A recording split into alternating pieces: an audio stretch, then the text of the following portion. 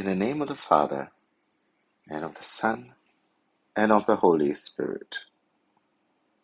Cleanse my heart and my lips, Almighty God, that I may proclaim your gospel worthily.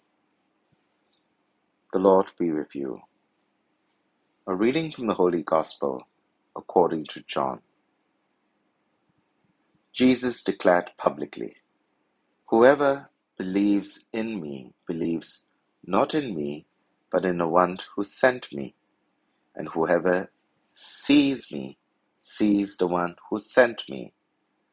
I, the light, have come into the world, so that whoever believes in me need not stay in the dark anymore. If anyone hears my words and does not keep them faithfully, it is not I who shall condemn him, since I have come not to condemn the world, but to save the world. He who rejects me and refuses my words has his judge already.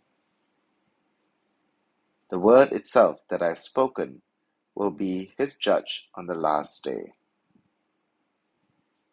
For what I have spoken does not come from myself, nor what I say, what I had to speak was commanded by the Father who sent me, and I know that his commands mean eternal life, and therefore what the Father has told me is what I speak."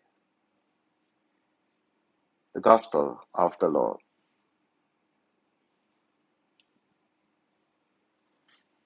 It's never easy being the messenger, especially when the message is unpopular and will easily trigger the hearer.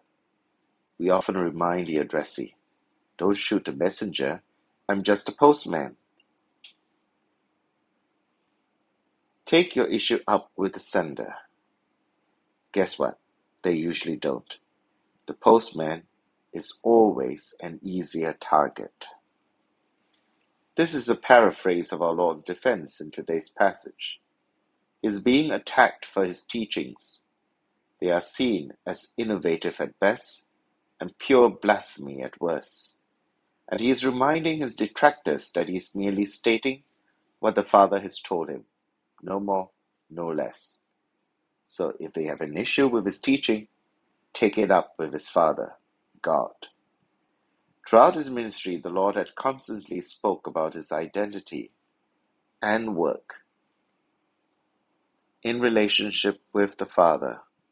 He had come to do the will of the Father, and he was completely in subjection to the Father. Therefore, in that complete subjection, he could do nothing on his own initiative. The unity between Jesus and his Father is beautifully translated in this symbiotic relationship. He does nothing by himself. He does only what the Father does. He speaks only what the Father tells him. For that reason, there is this complete identification between him and the Father. The Church teaches us that Jesus is the primordial sacrament of the Father because he makes the Father visible. Whoever sees me sees the one who sent me. They are so united that to believe Jesus is to believe the Father, and as a corollary, to reject Jesus is to reject the Father. Our Lord reminds us that his work is to save rather than condemn us. But if we choose to reject him, we ultimately reject the one who sent him, the only one who can offer us eternal life, thus condemning ourselves. A person's final judgment will be determined by his own decisions, actions, and response to Jesus. We too have been sent by Christ to share his word with others. What is required of us is fidelity, not creativity, devotion, not innovation. As the Lord himself, the messenger of the Father, was killed because of what he did for the Father, we too must be willing to accept the hits and knocks which come as a result of being his disciple, his messenger. Ultimately, the postman must be prepared to be shot. It's part of our job description, but the reward is great. It's eternal life. In the name of the Father, and of the Son, and of the Holy Spirit. Amen.